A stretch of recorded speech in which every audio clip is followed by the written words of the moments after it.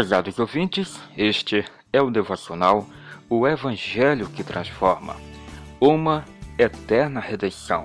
Leitura bíblica, Hebreus capítulo 9, versículo 12, que diz, portanto: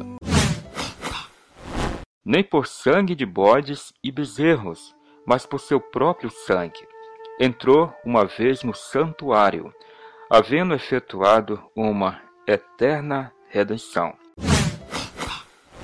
Prezados irmãos, caros ouvintes, todos os sacrifícios da antiga aliança apontavam para o perfeito e suficiente sacrifício que seria oferecido pelo Senhor Jesus, a fim de resgatar aqueles que o Pai havia escolhido desde a eternidade. Quando Jesus se manifesta publicamente, o seu precursor João Batista o apresenta como o Cordeiro de Deus que tira o pecado do mundo.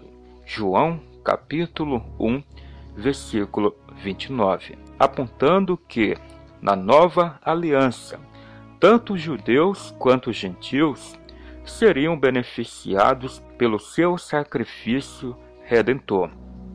Prezados ouvintes, assim como o sangue de animais era eficaz naquilo que se propunha a fazer, o sacrifício de Cristo foi suficiente, eficaz, impossível de ser validado e capaz de proporcionar uma eterna redenção. Mas, vindo Cristo, o sumo sacerdote dos bens futuros, por um maior e mais perfeito tabernáculo, não feito por mãos, isto é, não desta criação, nem por sangue de bodes e bezerros, mas por seu próprio sangue, entrou uma vez no santuário, havendo efetuado uma eterna redenção.